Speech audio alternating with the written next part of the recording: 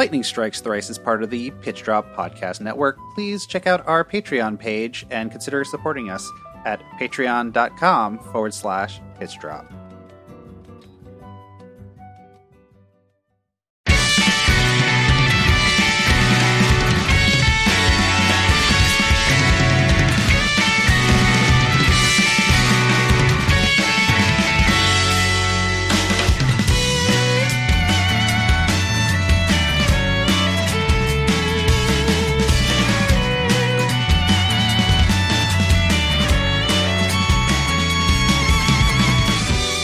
You are listening to Lightning Strikes Thrice, a Final Fantasy XIII Series Game Club podcast. This is Episode 5, covering the Sunleth Waterscape Adventures in Episode 3 of Final Fantasy XIII-2.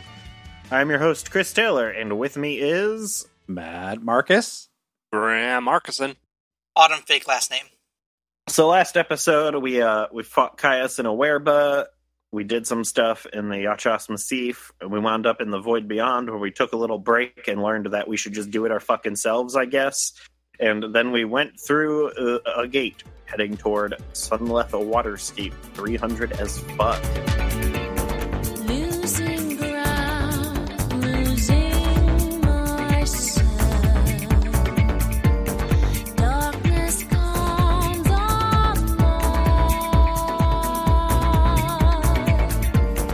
I find myself at night, and in daytime I hold on.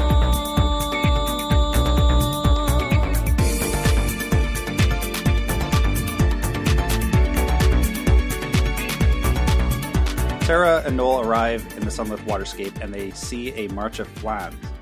Their numbers are growing bigger and bigger as more of them seem to be materializing ad infinitum. As they watch the Flans move along, Sarah gets possessed by Yule and has a strange headache and sees a vision of Snow about to be killed. She panics and then runs off. The player then gets to control Noel to chase after her. Noel catches up to Sarah, who is also with Snow, and they are fighting a humongous Flan, and Snow is being overwhelmed by the Flan's attacks. I misremembered how big this Flan was. He's huge. Like, it's way bigger than anything you fought in Final Fantasy XIII, that's for sure. Mm-hmm. Yep. You also get a peek at Snow's chocobo hair, and it's stupid. I think we already mentioned it, but it's really dumb. It's real silly. Yeah, it's like this feathered slick back thing, and by the way, this giant Flan, its name is His Royal Ripeness. No, it's the best. Oh, it's so good. And the thing is, you think it'd be the Flan, but also you look at Snow's coat and like that shit is dingy as fuck and torn up. So like, it could also be Snow. He could also be Ripe Also, himself. you see that Snow still has his brand? Yep. And that comes up later because they forgot brands were a thing until they remembered brands were a thing. Oh yeah, plot magic. Yep. So we get into a fight with His Royal Ripeness. Yeah, despite his size, the Royal Ripeness is not that hard. His party-wide physical attacks aren't minuscule, but they don't do a lot of damage either. He is capable of healing himself and does so at regular intervals, but if you are leveled up enough, this guy's not going to be a problem, because other than poison, he doesn't really have any tricks, does he? No. He doesn't, but that if you're leveled up enough is actually an important caveat, because if you're like me, what you do at this point is, you've just finished Chapter 2, you see that you've got 2 nodes to go to, and you say, okay, well, I'm going to poke my head into each of these. So you poke your head into the first one. You're just in, like, an area, and then you're like, okay, so you go back to the Historia Crux, and you think, okay, I'm going to poke my head into the other node. If you poke your head into the other node, Sarah immediately runs off, and you are unable to leave. You can't go back to the Crux Historia until you catch up with her and fight this boss. And if you're fighting this boss directly after beating Chapter 2, it's doable, but it's going to take you 15 minutes. Mm-hmm. Yeah. And the whole time, you're going to be listening to an amazing song.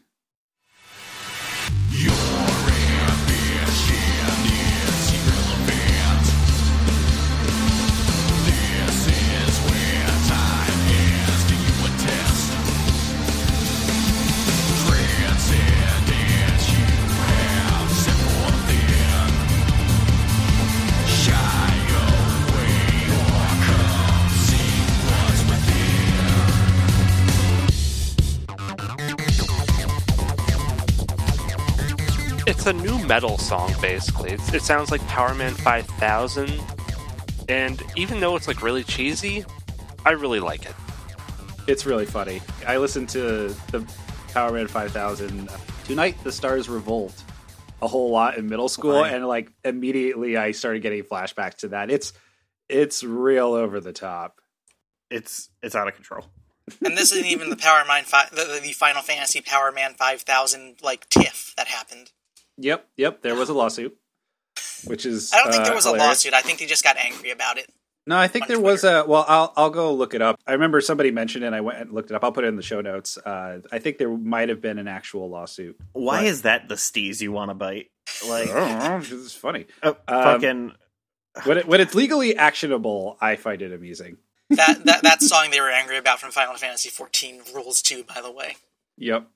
And we'll hear more from this singer. His name's Shooty HG. But yeah, he's definitely very much doing a Spider One impression this entire time.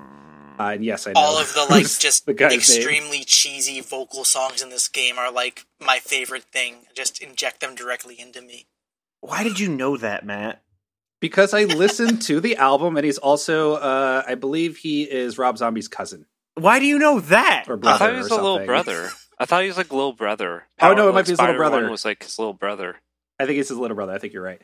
So, because I know way too much about the Power Man 5000. Okay.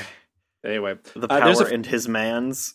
there's this funny line in this battle. Noel says that this jelly bean is ticking me off, which I wrote down because it was funny. And then when you kill it, well, supposedly when you finish this battle, he bursts into a ton of little flans again, which is really funny. Yeah, the just as the round ends, you get a nice shot of like the flans falling towards the camera. It's very cute. Mm-hmm. Yeah, I just think these the bell pepper flans I thought were already a pretty fun design, but when they're these tiny little cute guys, it's even better. And then it turns into this monstrosity. Like, it's really good. All of this, the flavor wise, is really good. Well, we beat him, and then he reforms again, and then as a group, we run away. We run away and we talk about the royal ripeness and what he means for the fall of Cocoon. We sort of learn that this thing is eating away at the pillar of crystal that Fang and Vanille turned into at the end of Final Fantasy XIII. Mhm. And if it has its way, it will eventually eat away the crystal entirely and Cocoon will collapse. Mhm. And Snow is here to prevent that. Don't ask how. Right, and I'm a little confused by this because Sunlit Waterscape is on Cocoon, right? So, No. like, Sunlit That's Waterscape, you walk through it in Chapter 6 of the last game. Yeah, it's on Cocoon, but Yeah. like it can also be What? like on the pillar. Oh! Like it's upside down if Yeah. you think about it. Cocoon is still right side up because you see the crack in the top, which is where it's been. But yeah, you're right. It is in Cocoon because that's that fucking where you fight the Jabberwocky guy. Yeah, Yeah. so like I guess like you weaken the pillar and at the top, and it would just kind of make the whole thing unstable. Yeah, I guess it would. because glass. It doesn't matter where you if you eat away at the pillar until it collapses. Like it doesn't matter where you're eating away at it exactly. Like Right. the top is as good as the bottom in terms of. My point was this wasn't like the load bearing section of it necessarily, so I was a little Right. confused about that. But anyway, we can move on. Like Sure. the one Well, thing. Because what they say is not even that it's like Cocoon falling that causes the problems. What they say is that Mhm. the weakening of the pillar causes tremors, and the tremors cause everybody to panic, and then Panic is everybody the war, panics yeah. and then starts to fight each other, and then those wars caused indirectly by the tremors are what ultimately lead to like the collapse of everything. Yeah, it's a little confusing, but Yeah. And I think the music they're playing is the Sunlit Waterscape track from 13 as well. So that's why I was thinking back. The on area it. is labeled Sunlit Waterscape, like it's supposed to be the same place. Yeah, it's supposed to be the same It's place. the same design and everything. But it looks very different because you're not like on a coastal area with like a big, the big ocean or lake or whatever on the side. Like you're up. This is very like green, foresty. You're up in the vines, kind of. In the tree canopies, kind of a thing. Yeah, I found myself getting a little bit confused about like what is on Pulse and what is on Cocoon, because like Mhm. when you start the game in New Bodom, like it is New Bodom, like they explicitly set out that this is like a new settlement that they established on Pulse after they left Cocoon. but also it's the same exact house. They remade the same building, Yep. like 1-to-1. Yeah. uh, I mean, I On think the same literally, beach. It's very strange. I think literally every location except for New Bodom is on Cocoon that we've seen so far, and that we've seen for a while after this too, right? Because like I Augusta guess. Towers, was built by the Academy. Like that's the Academy's on Cocoon, No, the Academy's on Academy's on Pulse. but they're hanging out in the. Oh no, at the Padra. Yeah, if they're at the Padra Right. ruins. No, I thought the Academy City is on Pulse, but then like since they're at the Padra ruins, that is definitely on, or that's on Pulse. Academy, the city's on Cocoon.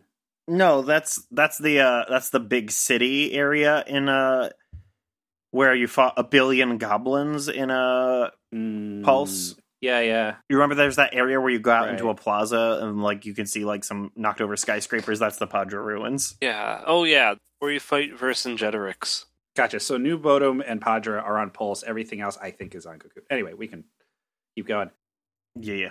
In the conversation, Snow mentions he saw lightning in his dreams, much like Sarah did. Yeah, what they establish here is that at this point we have seen like the flashback where Snow tells Sarah that he believes her lightning is out there, and he leaves to go find her, and then immediately vanishes and never comes back. Right. And what he reveals is that the reason he vanished and never came back is because he saw lightning in his dreams, and then somehow figured out that there were time problems, and also that he could time travel. Yeah, they don't explain how he travels through time at all. It's kind of confusing. He just can do that, I guess. Well, this is explicitly like different Snow that we find out at the end. Like this isn't like Snow from Oh, main really? timeline Snow. Spoiler. Yeah, spoilers for 40 minutes from now. No, I thought I played past this and I didn't even catch that. But it's Yeah, I didn't the catch that either. the funny thing is the first thing he says to Sarah is like, "Oh, by the way, the marriage is on hold," and Sarah is shook. Like he just, we already talked about how he's like, "Okay, I'm leaving town to find your hot sister, hold my engagement ring," and then he's like, "Oh yeah, good to see you after like 3 years. By the way, we're not getting married right now." But Snow had only been gone for a year, which meant they had 2 years to get married. What took you so long? You know what? You got to find the venue. You have to plan like years in advance to get a good venue. Let me tell you. The Snow-Sarah relationship, or kind of lack thereof, is maybe the weirdest thing about this whole sequence to me. Absolutely. I really don't know what to make of it, like, because it seems like that would be like A big deal.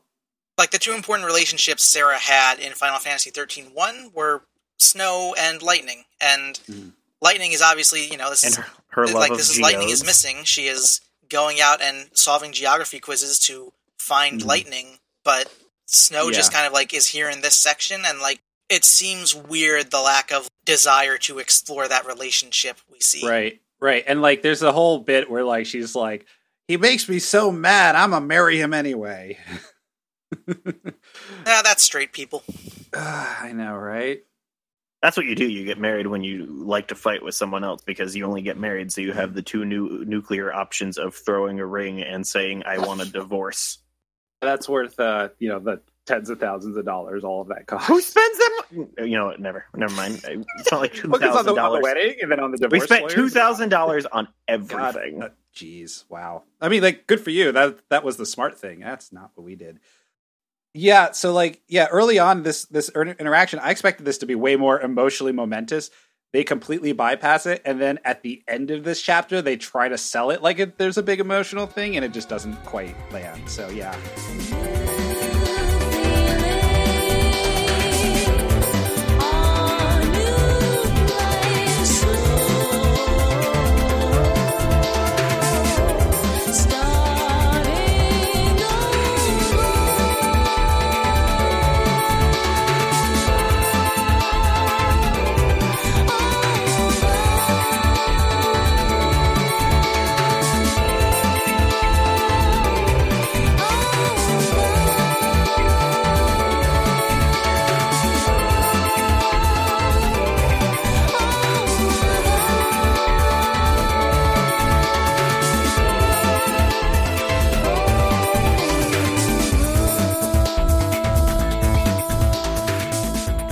So the player's mission is to follow the Flan and find artifacts to, get rid of the Flan, weaken it, do something. We're trying to get rid of paradoxes, etc. The player can refight the Royal Ripeness if you so choose, but that's a terrible idea. You're going to lose. There are these little areas you can swing on vines to get around, and at some point, you see like little invisible enemies kind of floating around blocking your path, and you can use Mog to reveal them, and that's weird. I don't know why that's there. That's like a thing in the optional version of this area is the main deal. You would just run around finding them. Gotcha. So, Autumn, here's a question for you, since you're also playing the busted version of the game. Because I have a very, very fast CPU and the physics are CPU driven, Sarah would let go of the vine to grab the other one and then just plummet to her death and then teleport to the next net where she was supposed to wind up. It's very funny. Sarah's just like, fuck this, I'm out. So wait, hold on. Is it not supposed to like do the weird?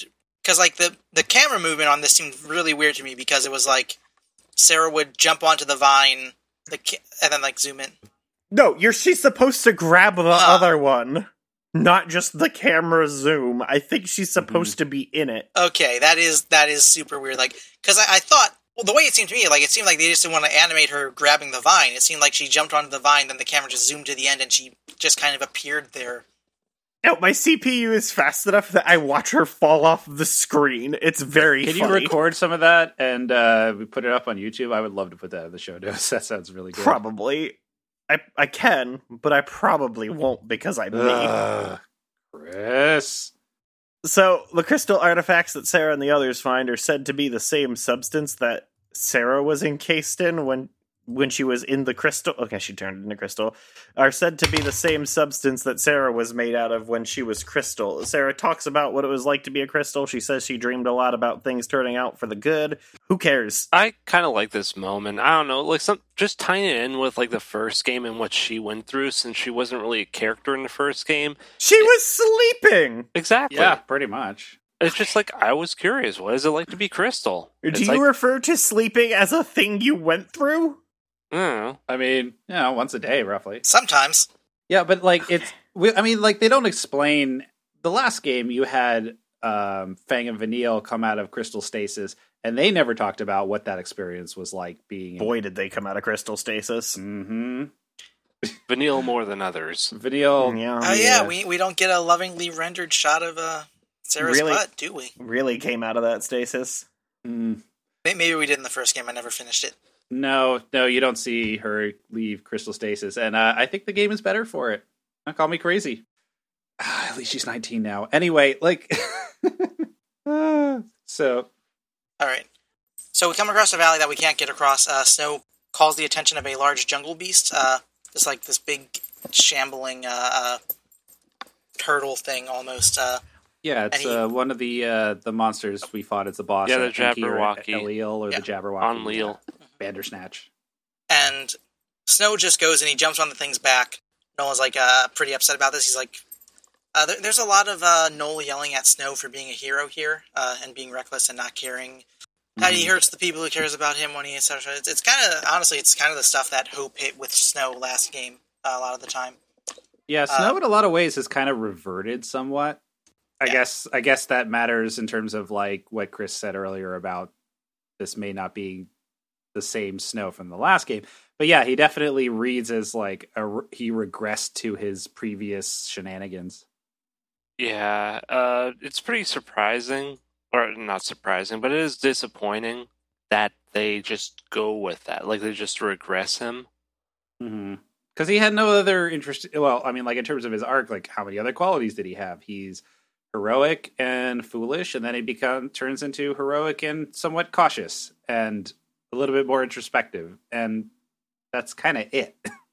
Honestly, it's kind of a sequel thing, right? Like, it's one of the pitfalls of sequels is, in the first one, your character like had their arc and sort of, self-actualize, and they had a journey from point A to point B, and then in the sequel, like, you need to come up with something to do with them, and sometimes the answer is, let's just kind of have them regress back to point A so we can get them to point B again. Yeah. Yep. So while you're running across this beast, you kind of stop halfway. You see that there are a bunch of treasure chests floating around, and you're just like, oh, we got to get those treasure chests, but we can't reach them. What do we do? And what you do is you develop a new ability called the Mog Toss, where you grab onto Mog, he flails and protests and begs you not to throw him, and then you throw him. Yeah. Mm-hmm. Yeah, it's cute. Okay, so I just had a realization that this cutscene explicitly makes it clear that these treasure sphere, these are like, everyone knows they're there. It's not just a game thing. Yeah, no, that makes this even, like, that is weird. Who puts them there? It has dire implications for your ability to live, like getting telefragged Quake style. Because remember in 13, when it just magically teleported into Hope's living room? What happens when it magically teleports into your body? You become part sphere, part potion. Or whatever the hell's in it. Something I discovered a little bit later in this area, like when I had trouble getting Mog's AI to cooperate and go to the right place so I could reveal a vine, is that if Mog's AI won't cooperate and you need him to go to the place to reveal a thing, you can just tap the Mog Toss button and you'll call him to you. Wait, No. guys, I just realized, remember how, like, the save points in the first game were, like, Amazon-style kiosks where you can order things to be delivered? They had to be delivered by these spheres. That has to be how it works, right? That's what they were like. The Amazon drone like broke down Exactly. and dropped its payload, and that's what these are. Makes sense. Yeah, I guess that's as diegetic it's going to get. During this scene, Noel asks Snow, "How have you survived this long?" Which is something that everyone should be asking him every second, always. Yep. Okay, moving on. After that scene, Snow actually looks at Mog, because Mog's a toy, right? And the conversation leads into what a theme park is. And I'm thinking, don't tell me that in the future you don't have some haunted theme parks to, like, walk around in and get spooked by. They definitely dunk on him about it. It's weird. Yeah, and also like their definition of what a theme park is really weird. It's like it's a place where you go to have fun, and there's it's rides. It's a recreational area with a theme. It is a park with a theme. Fuck off. Yeah, and you're talking to the guy whose only other, like, human he ever knew was his grandmother, and His grandmother, like, Caius. weird, Oh, Yeah, yeah, his yeah, grandmother Jack like a time Sparrow. sage. And, like, the fucking gross, like, time fuck puppet. Ugh. Yeah, And- Yule looks and- like a real doll. And I think he mentions knowing some like time sage who taught him about the portals too. That's like 5 people. Yeah, so, like, I can imagine, like, no one's manning that Superman ride. So I don't know who would be. Yeah, so you can just ride it whenever you want. It's just open. There's no lines. Yeah, The that's Joker is it. way better than the Superman.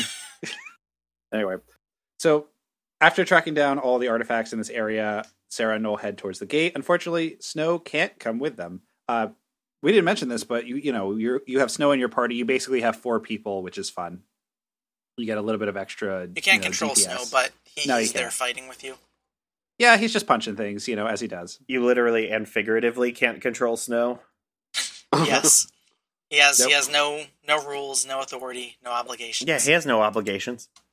I I know you're excited about that, Matt. Mm. Cut that out! You keep saying that as if it's like the magic words that I have to now keep Yep. it in. Anyway, I look forward to the outtakes of just me yelling, cut that out for 10 minutes. actually, I should probably just do that, like string them all together. Okay. Sarah must say bye to Snow, but she makes a promise that he will not get into any heroics, and, well, we'll see how that goes. And we go through the gate to the Arcolite Step, Year Unknown.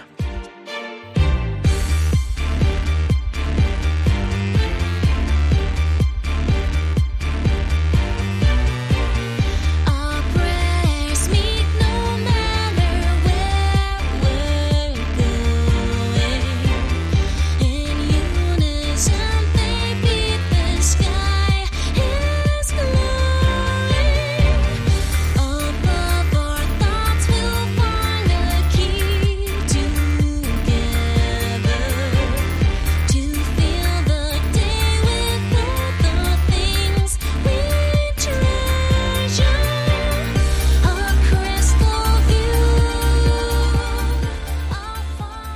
and Sarah arrive to an overgrown field of plains that is covered with dusty winds. They see a group of hunters riding chocobos after some game.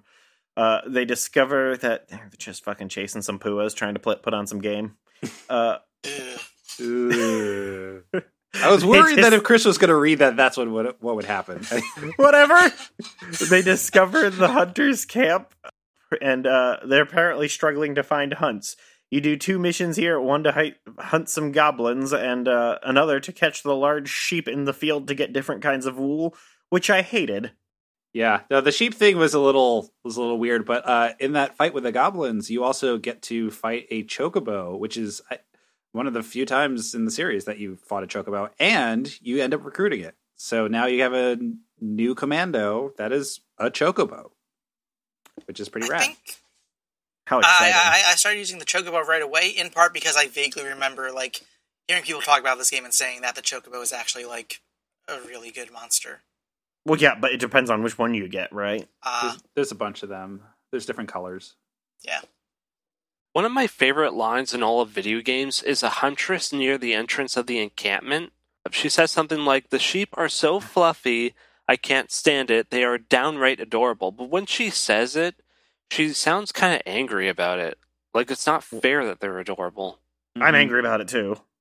Yeah. I'm mad about sheep. Yes, you are. You guys saw the red cactuar statue out in the field, yeah? Yeah. I was very emotionally distraught because I touched it and I got free CP, which I liked, but then I had to walk back there, which I hated.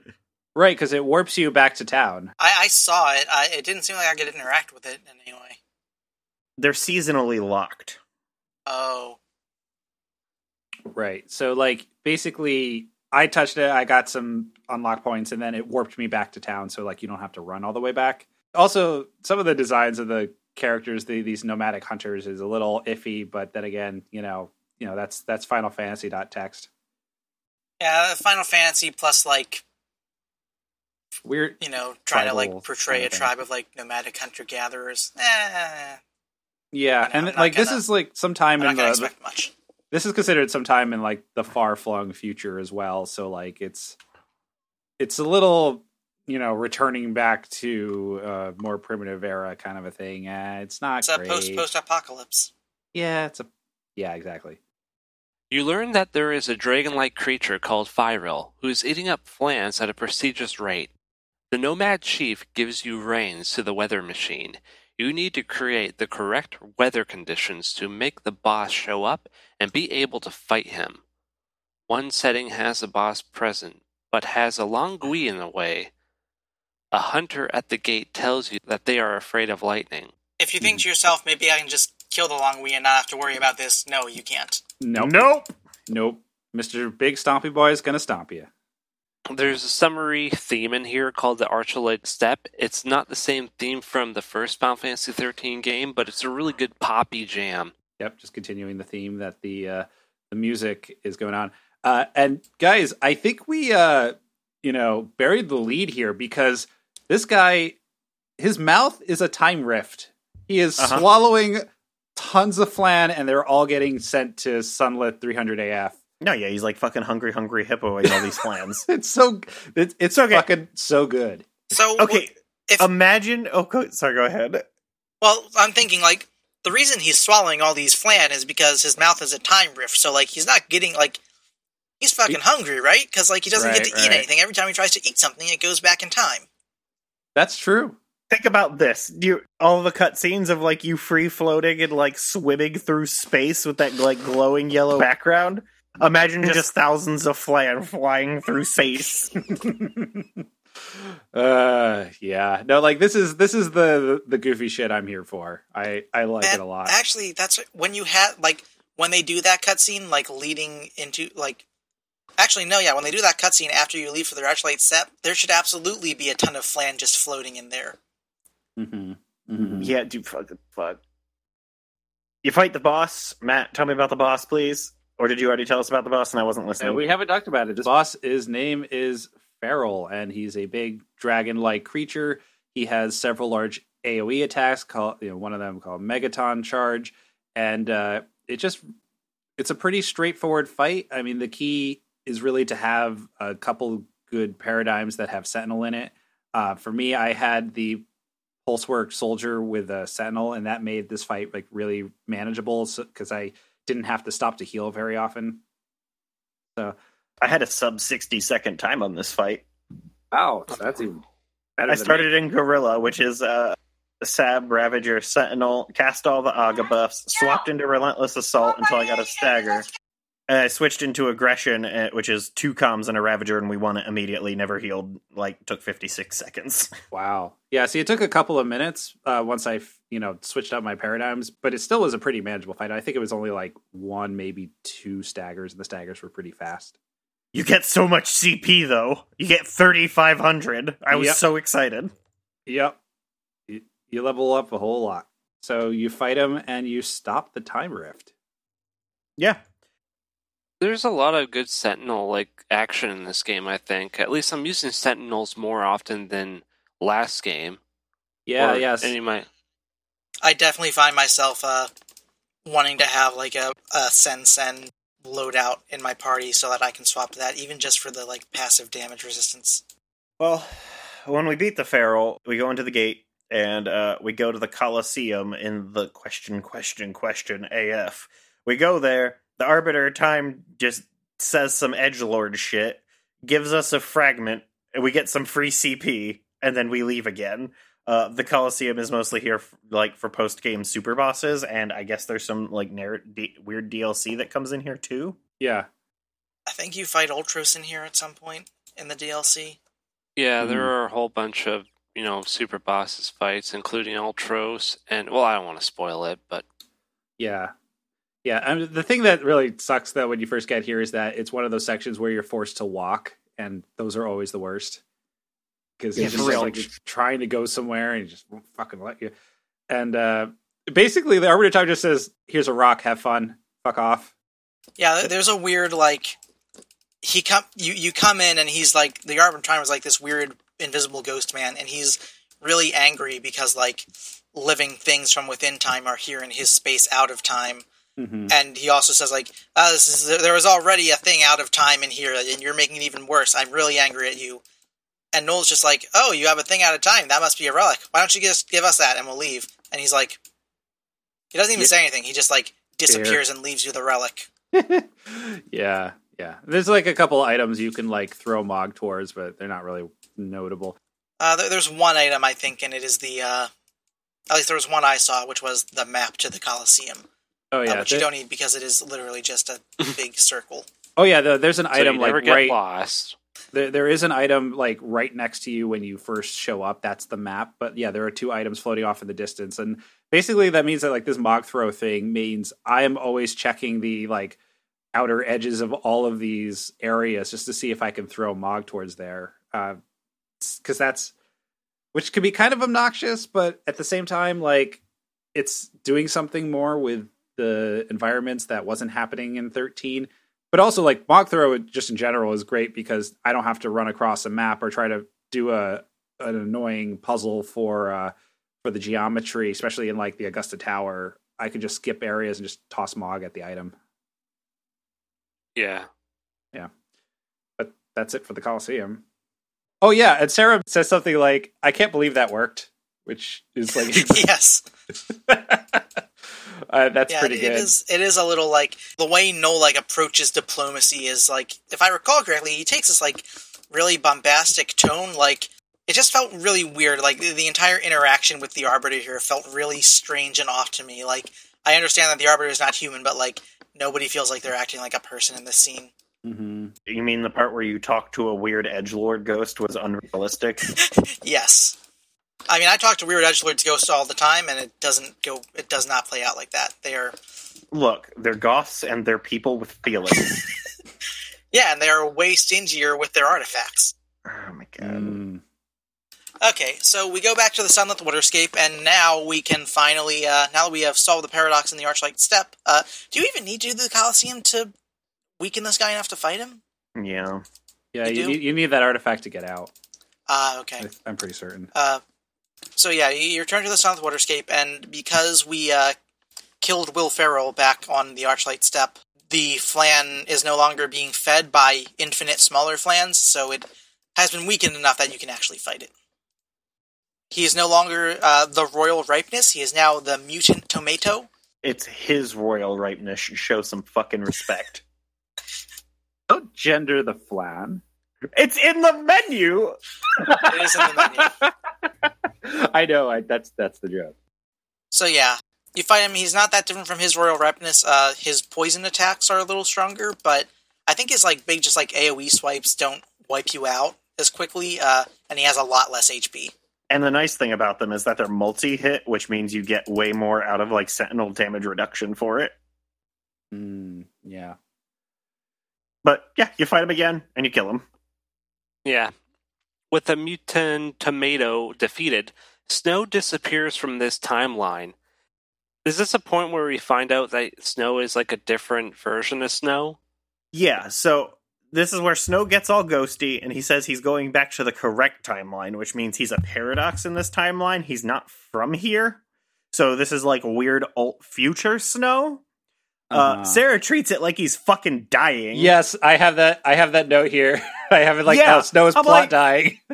Yeah, and then Sarah finally calls out the brand, but you know, like no resolution is branded to that. Apparently, Snow volunteered to become a Lassie, and then they say some other shit that I wasn't paying attention to because I was checking my phone.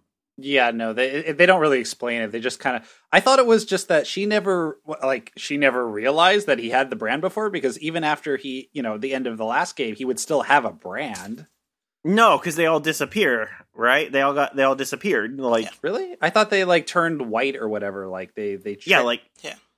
they they're got still all there. fucked up like fangs. But Yeah, his yeah. is like explicitly like Yeah, black, and it you can is see like- the Okay. eye. I think it's just a case of like, because so much was going on up to that point, she never actually like stopped and took a good look at like a part of Snow where she could see the brand, and like she can just kind of like, she doesn't like, she sees it and it finally registers as he's disappearing, basically. I have been sniffing this chopstick for 3 hours, and it's my coffee stirring chopstick, and it smells like creamer, and I think you can get high from it. We're leaving that one in, right? It's making me real hungry. Cut that out. Sarah and Noel find another time gate and proceed through to a familiar place, the Void Beyond. Mysterious AF. Sarah and Noel return to the Void Beyond, and we take another break.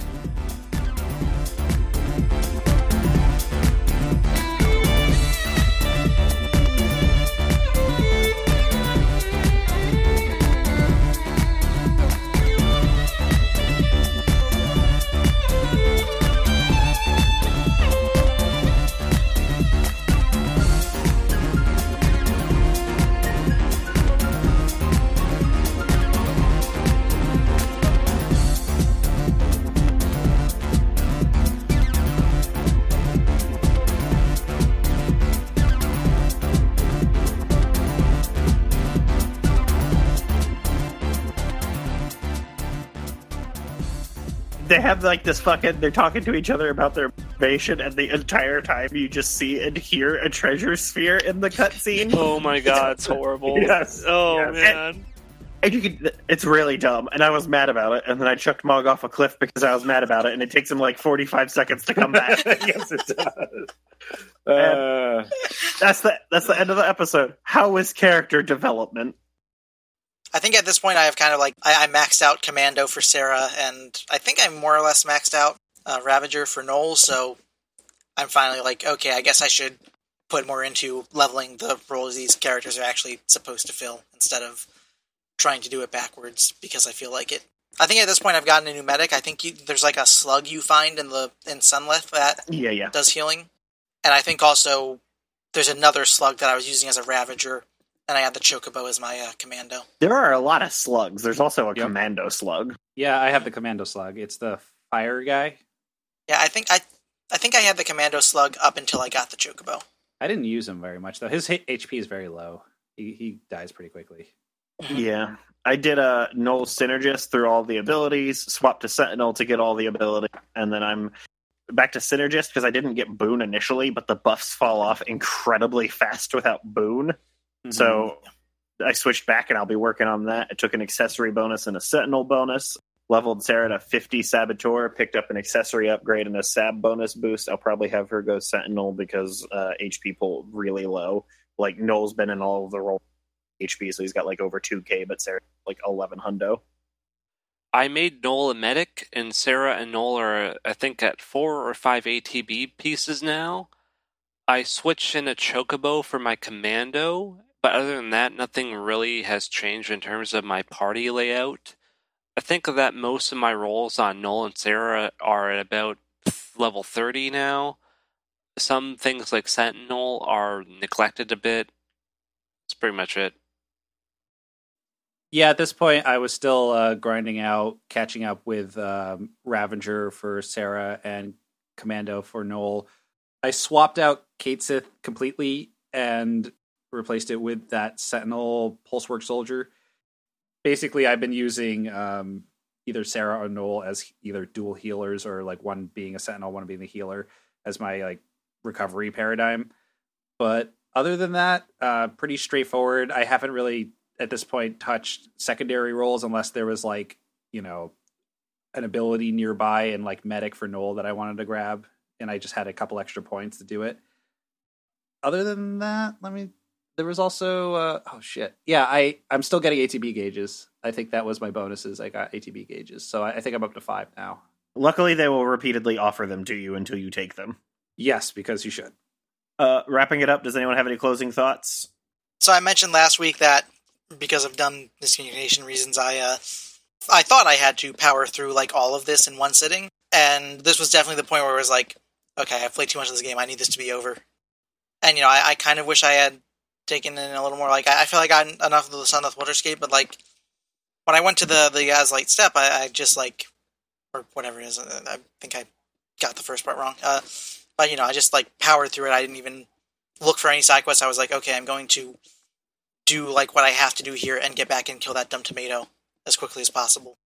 And I wish I had gotten to poke around there a little bit more, because it definitely seems like it's a big open area where there would be more stuff to do. There's a lot there. There's a lot that happens there. Are you going to keep playing the game? Probably. I'm kind of got a few other things that I'm playing through, but it's like 2 or 3 things down my list of, yeah, I think I will go back to this and keep playing once I'm done, like BioShock 2. It's pretty, yeah, much better than the other one. There's just a whole lot more flavor here, and you got like the Mog Throw goofiness, and you just have the idea you have a giant fucking dragon swallowing tons of these little pepper flans that turn into a giant mega flan. I don't know. It's a lot of fun. It's real. Yeah, groovy. and also like even though it is just like this game is kind of episodically structured and it's just like a boss of one episode, but like the idea of this fucking giant flan as a world-ending threat is it's so good. Weird. It's like it's such a strange thing to have as a major enemy in a Final Fantasy game. Oh my god, dude! Oh my god, the flans come back in the best possible way later. Oh boy! Like flans destroying the world continues to be a plot point. I love it. Is Caius a flan? He's just an animate flan. God, what if he was? Yeah, that'd be really good. No, you just replace him with a flan model with those weird dead yellow eyes, but the same voice. How many times must I witness such? So he's like a ditto. The reason that Yule keeps like getting reincarnated is because Yule's actually a flan. Oh my god! What if Yule was a flan? You know what? She would be exactly the same character. She would have exactly as much personality. I don't think it would make much of a difference. Although I do like the idea of like flan people evolving and becoming Caius and Yule. That seems funny. Yeah. Fucking Caius is just 4 flans in a trench coat and a feather. I'd delete it. So what you're saying is that flans are going to be the fucking like little 3-arm leg robots from Metal Gear. Yeah. Matt, where can the people get in touch with us? You can get in touch with us via Twitter or Facebook at LightXThrice. Please follow us. Please like us. Or you could pay us money and talk to us directly on Slack. Or you could do that. That's fun too. I'd take that first. I can abuse you in real time. You could listen to my other podcast on the network, Magmar Sucks. We're stack ranking Pokemon based on how interesting they are. Do you guys have plugs? I'm still doing that Let's Play of Final Fantasy VII New Threat, a gameplay mod for Final Fantasy VII. It is going pretty good, and I'm having a lot of fun. But I'm also getting to the point where, like, the mod is really showing its post-game content, which is a whole bunch of really difficult super bosses. So it's getting really interesting. That's a weird thing to add to Final Fantasy VII, which is already the only game. I don't That has- know. Like, it's pretty cool because I think they also nerfed the regular super bosses in that game so that they're more approachable and not, like, so over the top with their power level. Oh, you just open the fucking top of the PlayStation 1. It's fine. That's cheating, Chris. It's not cheating. The game is still in my system, and the game is still running, and I'm playing the game. What do you want from me? Ugh. Ugh. Speedrun tactics. Yeah. All right. So I mentioned last time we are in pre-production for a new podcast for the network called The Dapper Dorks. Not sure if I'm going to be a regular co-host or an occasional co-host, but I'll definitely be on there. Also, our former guest on the show, Justin, he's starting a Persona 4 podcast called Golden Pages Podcast, and I'm going to probably be guesting on a couple episodes there as well, so look out for that. How about you, Autumn? I'm still writing every now and then. You can find my stuff at writesautumn.tumblr.com, all one word. Maybe by the time this goes out, I will have written something. That would be nice. All right. That's all until next time, when we'll be talking about Academia 400 AF through Academia 4XX AF. That includes both sections of the Augusta Tower. See you next time. Ciao. That's all, folks.